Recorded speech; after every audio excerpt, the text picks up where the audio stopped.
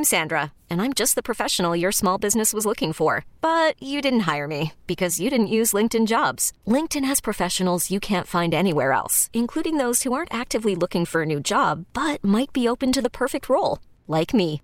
In a given month, over 70% of LinkedIn users don't visit other leading job sites. So if you're not looking on LinkedIn, you'll miss out on great candidates like Sandra. Start hiring professionals like a professional. Post your free job on linkedin.com/recommend today. And good morning. Welcome to this edition of the Real Estate Show here on 830 WCCO. And, you know, we always accept your calls, your real estate-related questions by phone or by text.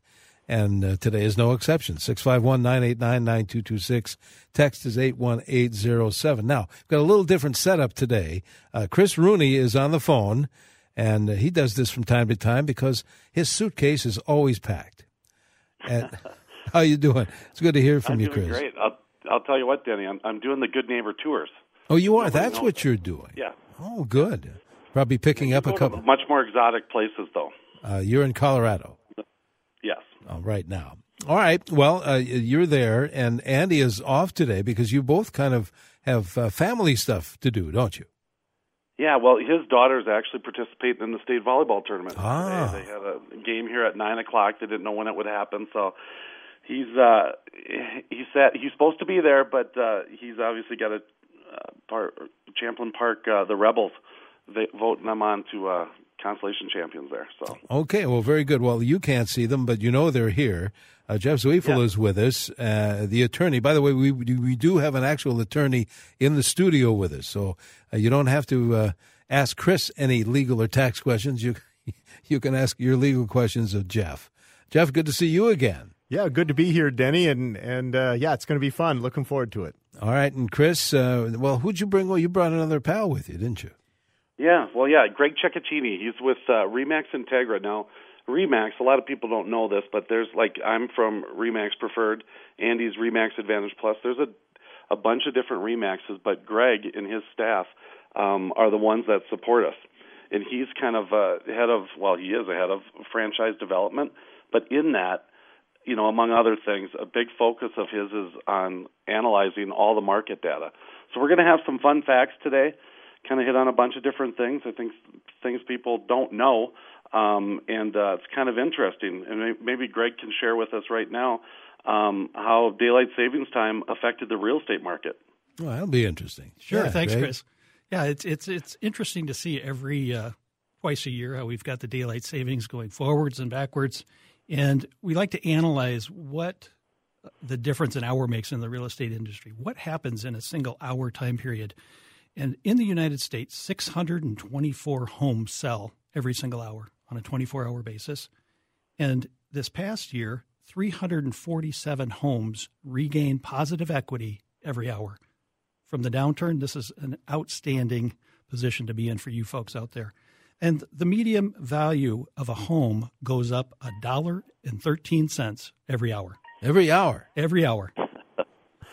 Isn't that crazy, Denny? It is. I like that. 624 homes sell, you know, just that 1 hour. And it just kind of puts things in perspective, you know, when we're, you know, and the market is, you know, we always talk about the market at the beginning. The market is an interesting one. You know, we talked about how in the fall, things start to heat up. This fall, it just took a little longer. And now all of a sudden, I mean, we're getting a lot of real good push here in the fall. And we always struggle with coming around the holidays, whether or not to keep your house on the market or take it off during that holiday time. And so people are kind of going through that right now. So we could see a little drop in inventory because it usually happens around Thanksgiving or kind of in that first week of December. Okay. What other facts do we have, gentlemen, to bring forward here? Well, I think what's interesting with Jeff Zweifel, you know, being here, obviously he's an attorney, but he also runs the largest short sale company in the state of Minnesota. And, you know, it's a lot of things we don't hear about now are the short sale part of it. But we don't. They're still out there, aren't they, Jeff? You know, Chris, they really are. It's a greatly diminished market, but there still is that segment of the market. I've seen, Chris, a lot of people that would come to speak to me thinking that it could be a short sale or it was borderline. And I'm sure a lot of them sold their homes, but then some did come back. Some did come back, and they did have go forward with a short sale. What's the characteristics of that, Jeff? I mean, that people that are short selling now, how have they gotten into that part? I mean, I know we had it a couple years ago where people just fought it and just couldn't fight it anymore. But what are the characteristics of someone that's going through a short sale right now? Well, I think, Chris, they were people that were somewhat borderline in whether they were going to be above water or underwater with their value. But I think the common theme is that they were still people that had some financial hardships, so they had items of delayed maintenance on their home. So when they went to sell, I don't think their homes, other homes in their price range were selling at above water, but they were still underwater because of these maintenance issues and such with their homes. Yeah, and interesting. If you think about it, if you think about it, what happens is that these people that, are like, oh my gosh, my value's not there. I don't want to kind of, keep putting money into it and I'm losing money. And then all of a sudden, by the time it comes back, they've deferred all that maintenance. And we talk about the billion-dollar industry, HGTV and do-it-yourself network, because people can't envision. And, I mean, getting your house so someone can envision it is the best way to get the most amount of money. But if it needs a lot of work, that's when the investors come in. And the investors want to make money. And so they're going to buy it for a lot less money. Mm-hmm. I seen that. I saw that time and time again, Chris. The other thing I saw is that there still is a fair amount of people that just have hardship circumstances, whether they're medical or job loss, and even homes that were bought after the recession. But, if you just buy your home a year or two ago, you probably it's difficult to sell and cover your closing costs and everything. I've seen that as well. So. Yeah, and I think it's interesting, too, that some of the stats that Greg will hit on is that, typically when you're selling a house, and today, at this point, 89% of the people do this, they have to use a realtor. Well, the realtors cost money. And like you said, if you bought it 2 years ago, you probably don't have enough equity to be able to cover those closing costs, which includes the realtor's fees. Now, some people can go for sale by owner, but just not very successful at that at all.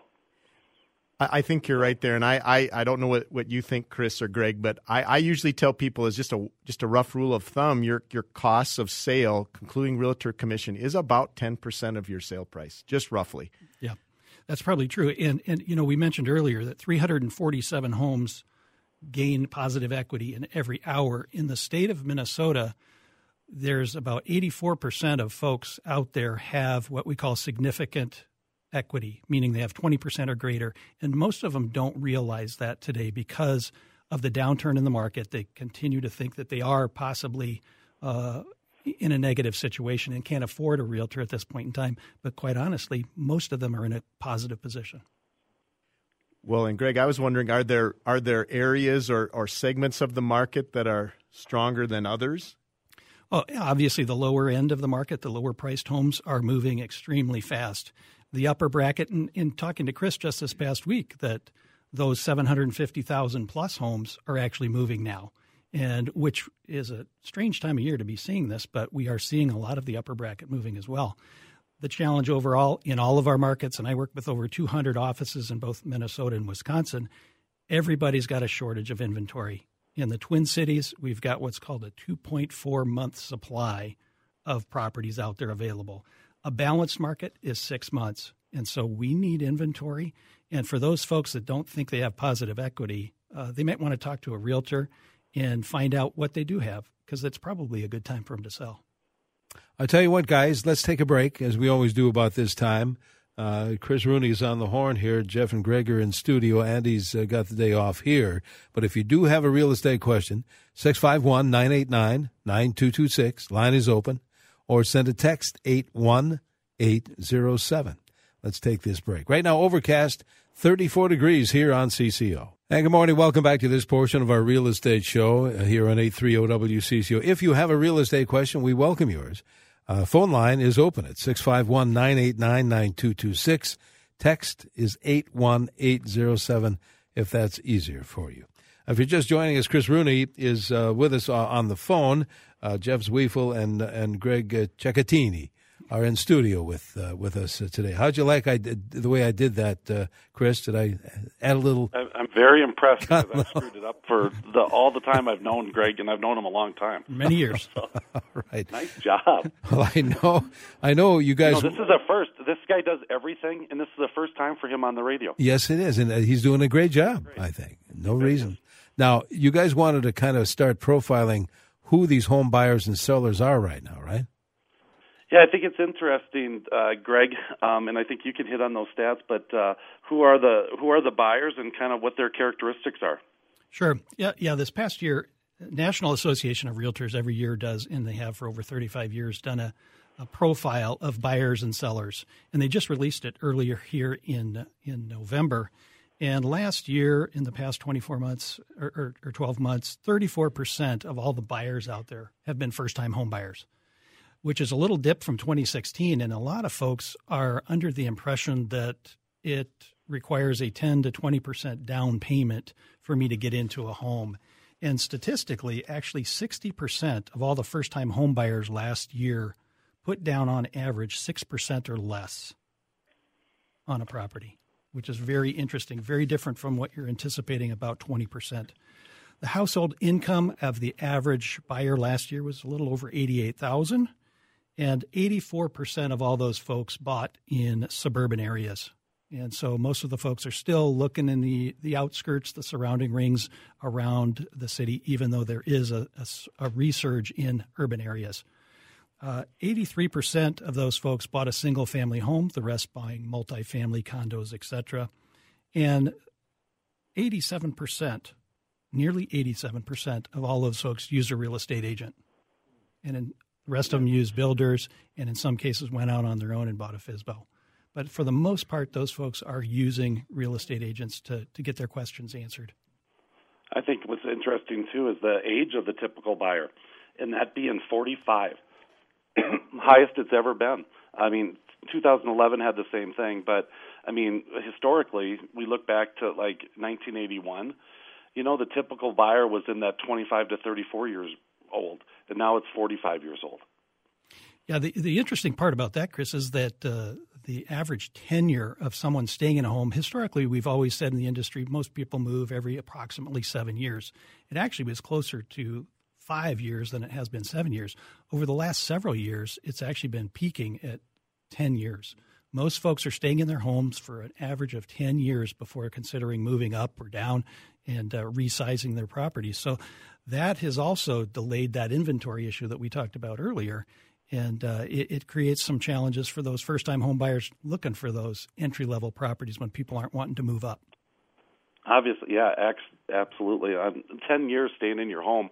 I mean, we always used to figure out, you know, when people didn't want to pay closing costs, maybe take a little higher interest rate. We always said, well, if you're not going to be in there, you know, for 7 years, you know, and it was always in that 3 to 5 years that people were moving, you know, in the good times. And I think, you know, when we got hit, you know, and it started going down from 2006, you know, and went down 2012, being close to the worst. You know, people just decided, hey, we're just going to stay longer. And then they started remodeling and doing things. And then, you know, because I think what's interesting, if you look at from a seller perspective, that the distance between the home they sold and the new home that they purchased was only 18 miles. And so I think people are trying to stay close by, whereas maybe, hey, we used to maybe go down to Florida, you know. And I think another interesting fact, Greg, that you had was that he's going to leave us. We lost him on that one. This is a cliffhanger. There's a lot of facts that I know, but one that might be interesting to notice is that single family or single female buyers made up 18% of the overall buying public out there. And that's up from 11, 12% in the early 80s, and it's slowly grown. That's interesting. But single women are buying properties on their own. 18% of them. That is interesting, Greg. I was thinking of another thing is that it has been about 12 years since the real estate recession started, and with an average buying age of 45, maybe some of these were people that were delayed and never bought because of all the years. I mean, these were people that were of buying age, but have delayed. Absolutely, for that many years. Delayed. You know, you hear about those college kids coming back home, or in some cases, folks that have been in the workforce and had a short sale, lost their home, ended up moving back in with their families and their parents and whatnot for several years, regaining their financial position to go out again and buy a home. And I think it's been a challenge for those first-time home buyers because they're sitting on a bunch of cash, but they're competing with so many people out there for that one or two properties. Well, what would you consider, Greg, as a first-time home buyer range? What is that range that? You look at today, that first-time home buyer is typically around 34 years old today. And quite honestly, it used to be you got people, even my daughter is a great example. She's going to be 25 years old. She's back in the house right now, a school teacher, making some money, putting some money away, and needs to look for that first-time opportunity. Will it be a single-family home? Probably not. Maybe a condo or townhouse, a little better inventory out there in that those price ranges and opportunities for the younger folks. But household formation is starting to increase again. You had a lot of folks that put off getting married, et cetera, because they were still living at home, didn't have the opportunity or resources to move out.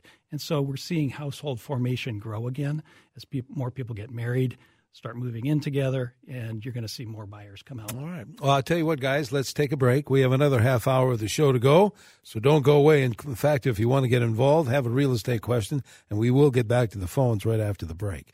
651-989-9226, or send a text 81807. In the Twin Cities, 34 degrees. Welcome to Play It, a new podcast network featuring radio and TV personalities. And good morning. Welcome back to this portion of our real estate show here on 830 WCCO. Chris Rooney is on the horn today, but we have Greg Cecchettini in studio along with Jeff Zwiefel. And I tell you what, Chris, before we pick up on another topic, at least another direction or continuance, let's talk to Adam, who's calling in from Roseville. Go ahead, Adam. We're listening. Hi. Can you hear me okay? Yes. My question is, can I cancel a purchase agreement and get my earnest money back if after the inspection, while searching city permits, I find work was done on a flood restoration on the property, but that was not anywhere in the disclosure form? Okay. What do you guys think? Go ahead, Jeff, on that one from the attorney perspective. Well, so Adam, what you're saying is that you had your home inspection period and that expired, but then after that you found this problem with the flood restoration, which was not disclosed. Right. There was work done. The sellers are refusing to elaborate what exact work was done, but checking the city permit record, I can tell that there was flood restoration done on the property. And there was no mention of it to you, and there was no evidence at the property that this ever occurred. It was how did you find out about it? What I did, I pulled the permits on the property that was submitted to the city, just as a check, and I went through it, and there was like new roof, remodel, things that they had disclosed, but there was nothing on this flood restoration work that was done. Adam, I certainly think there's something there. Because it's what we would call in the business, it's a material fact or a very important fact to your decision to buy or your decision to how much you're willing to pay for that property. So I think you have something. If they're refusing to allow cancellation of the purchase agreement, I would speak to an attorney on that one and really go over all the facts with him or her, because I think there is something there that you could hang your hat on to cancel this contract. Have you ever had to deal with that yourself, Jeff, legally? I haven't had a flood restoration one, but this similar problem where it's very common where you have a very important, or what they say, material fact that's not disclosed, and that fact was not a fact that you can discover easily. You found it, and I think that's something that at this point you could cancel the contract based on that. Very good. Pursue some legal. Yeah, I was just going to say that, from a seller perspective on that, I mean, I would want out of that contract immediately for the plain fact that, I mean, if that ends up closing, I mean, what a way in which to be able to go back after somebody, at this point. and I think the seller would be in a horrible position if that house closed and they didn't disclose. I mean, especially flood restoration. The disclosure statement, Jeff, you can answer this, but the disclosure statement is what attorneys and judges look for when they're making their decisions. Did they disclose it or didn't disclose it? I 100% agree, Chris. And I think if I was discussing this with a seller, I would say there's really no upside to forcing this buyer to try to buy this property. So, absolutely. All right. Where do we head from here now, Chris? Well, good. Jeff Zwiefel again with M&K Law or M&Z Law Firm. Mark Van Zwiefel, has been a longtime guest of ours, helping can answer the attorney questions while Andy and I are not able to do that. But I've been hearing a lot of talk lately, Jeff, out in the marketplace about contract for deeds. And can you maybe just hit on, what's the negatives of that from a buyer and or seller perspective to be able to take a contract for deed?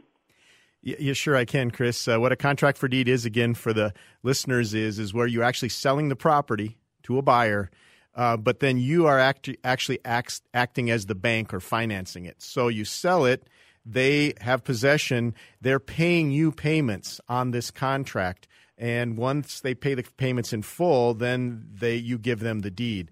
Of course, the biggest thing I see, Chris, are two. One is that you have now a relationship between the buyer and the seller where you don't after closing in a regular transaction. So it's a 3 to 5 year relationship where you're dealing with this buyer and seller. I have to work together on this property and resolve any issues between them. The other thing is that you really need a buyer that has a good exit strategy, that they're able to refinance or however they're going to pay off the contract. You really need to know it's a solid exit strategy because neither party wants the contract to fail. And that's how they typically fail, is not a well thought out exit strategy. And I think from a seller perspective, and maybe you can touch on this, is that if there's a mortgage on the property, there's more than likely a due on sale clause, which basically means that if you sell the house, you got to pay off that mortgage. Well, when you on a contract for deed, you are selling that house, and so typically that loan has to be paid off. Have you seen situations like that, Jeff? Well, I think that really limits the market because buyers and sellers don't want to take that sort of a risk. I think that buyers and sellers do take the risk. It does set up the lender in it's in the lender's discretion. They could, like you said, call the mortgage and require it to be paid in full. So historically, I don't think that has been something that lenders do, at least national lenders.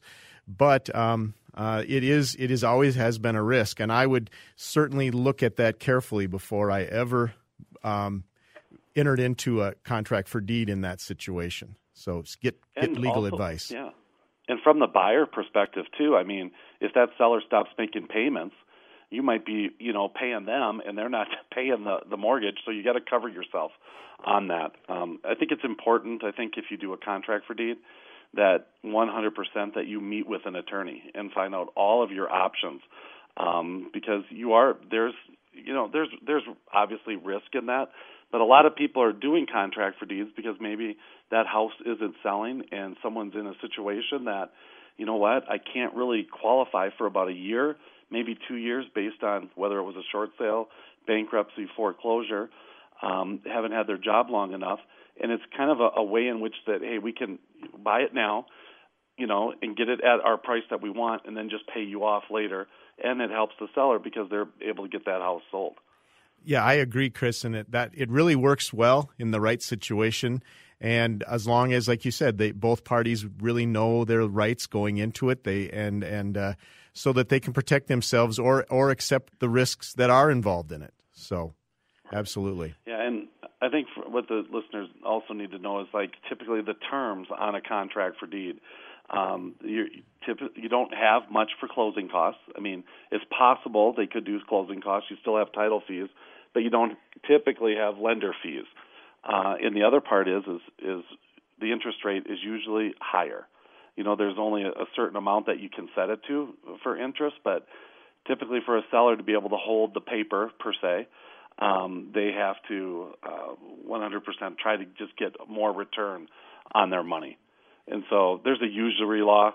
I don't know if you want to get into that, but there's only a certain amount of interest that you can charge, right, Jeff? That's right. And actually the Minnesota State, the Department of Commerce sets that rate on a monthly basis. So there is you can get that rate from their website, I believe, or there's a call-in line to get the rate. But you definitely want to make sure you know the rate, because they set the rate, and that's the maximum it can be for the month. For example, if you sign the contract in November, like we are now, there is a rate stated for November. That's interesting. So you got to definitely check on it. But let's just say that rate goes down in January while the contract's going. It doesn't affect that then. That's correct, Chris. It's just they look at the date of the contract and what is the effective rate for that month, and then it doesn't matter if it goes up and down after that. It's set at that. So, okay. And I also thought maybe. Oh, go ahead. I was just going to say I want people to know on the short sale part of it and hit on that. Who is eligible to do a short sale? I mean, there's some criteria each bank is different, I know, but there's some criteria that allows them in which to be able to be looked at for a short sale.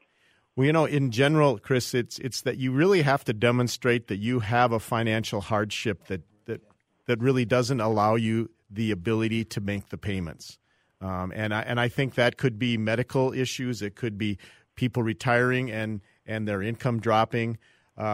It just could be that there's still some toxic mortgages out there. There's still some 10-year interest onlys that have now switched to an amortized mortgage and payments up $500 to $1,000 a month. So there are just situations where the lenders will definitely look at short sales. All right, I tell you what, it's time for us to take a break. We have more show to come. If you want to get involved, we'll get back to the phones too when we come back. 651-989-9226 or send a text 81807.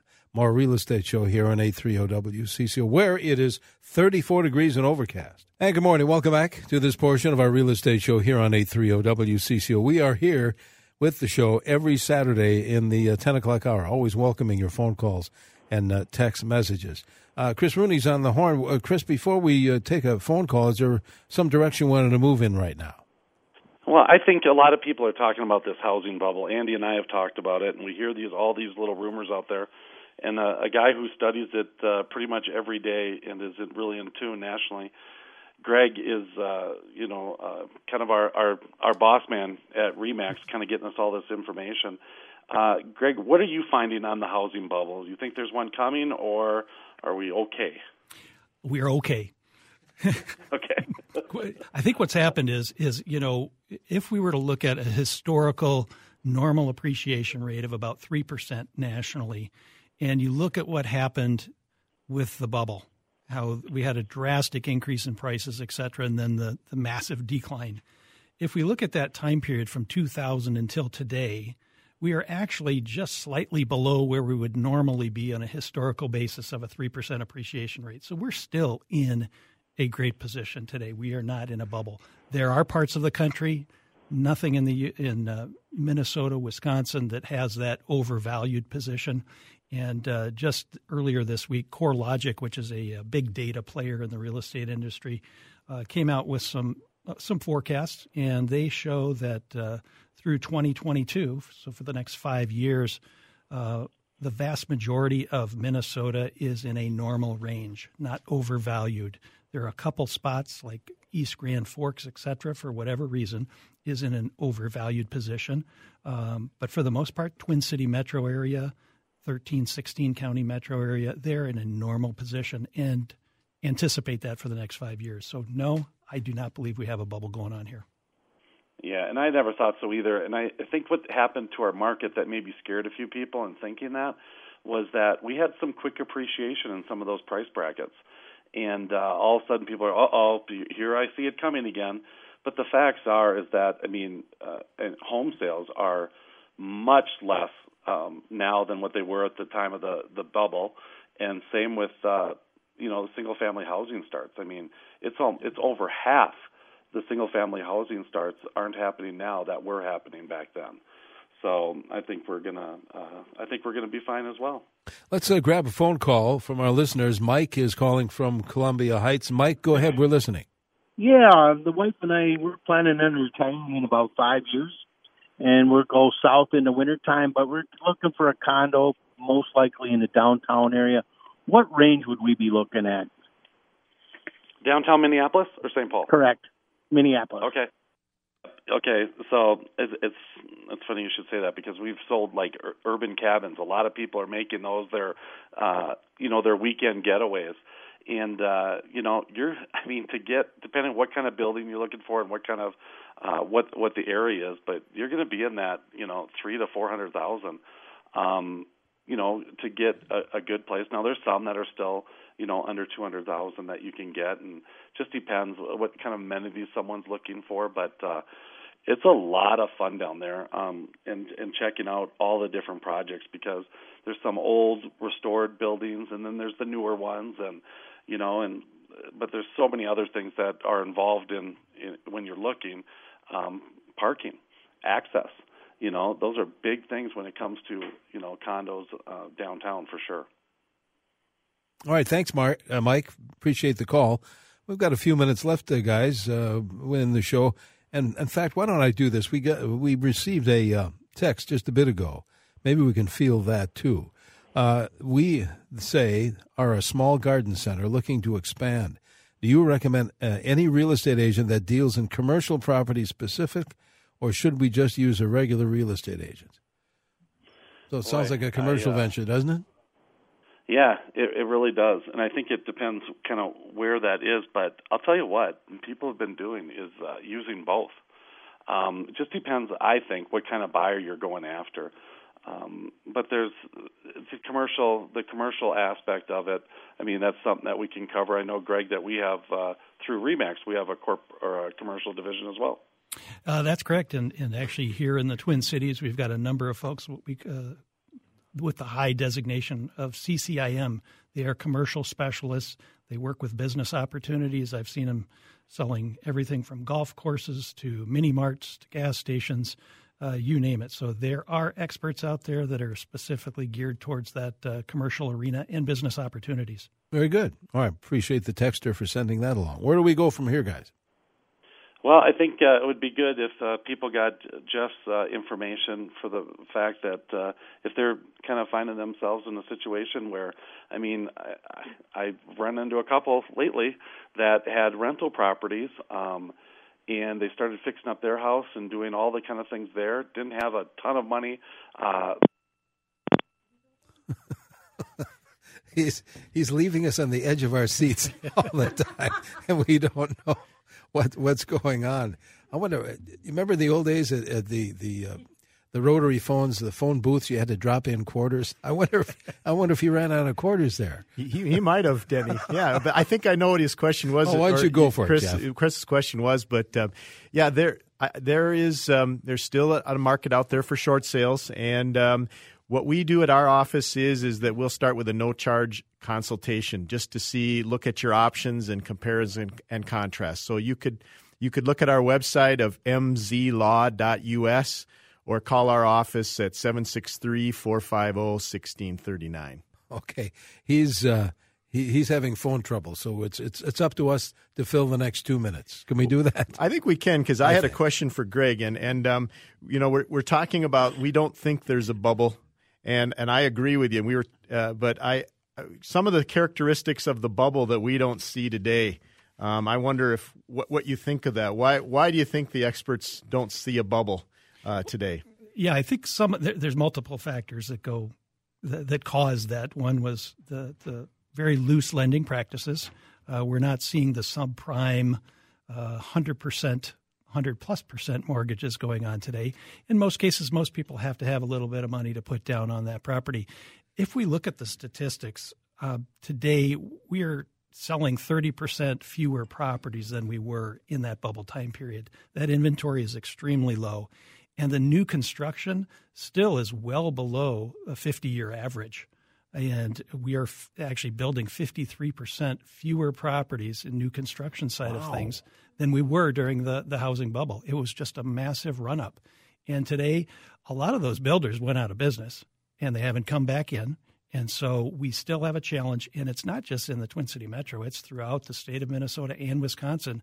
There's markets where they're trying to get builders to come in and develop properties, and nobody's interested right now because I think there's still a little fear factor with some of those builders that hit hard in that downturn. And I think, Greg, there hasn't been speculation on homes like there was in those days where people were buying homes. They didn't really care what their financing was because they thought the price would go up. And they thought they could move out of that home very quickly and take a profit. So I don't see that happening either today. We're not seeing the massive investors who are coming in buying 10, 20 properties at a time, et cetera. And you're seeing the small investor coming in. You're seeing a lot of houses being flipped. And those type of investors typically are looking at the lower end of the market to make some money, and which is challenging those first-time home buyers because they're competing with those investors. We're almost out of time, Greg. How do we get in touch with you personally now? Email, phone, whatever. Email Greg C. at remax.net, REMAX.net. How about Jeff? I'm Jeff at mzlaw.us. All right. And we're at WCCO.com right here. 34 degrees on 830 WCCO. See you next week. We really need new phones. T-Mobile will cover the cost of 4 amazing new iPhone 15s, and each line is only $25 a month. New iPhone 15s? It's better over here. Only at T-Mobile, get 4 iPhone 15s on us and 4 lines for $25 per line per month with eligible trade-in when you switch. Minimum of 4 lines for $25 per line per month with autopay discount using debit or bank account. $5 more per line without autopay, plus taxes and fees. Phone fee at 24 monthly bill credits for well-qualified customers. Contact us before canceling account to continue bill credits or credit stop and balance on required finance agreement due. $35 per line connection charge applies. See T-Mobile.com.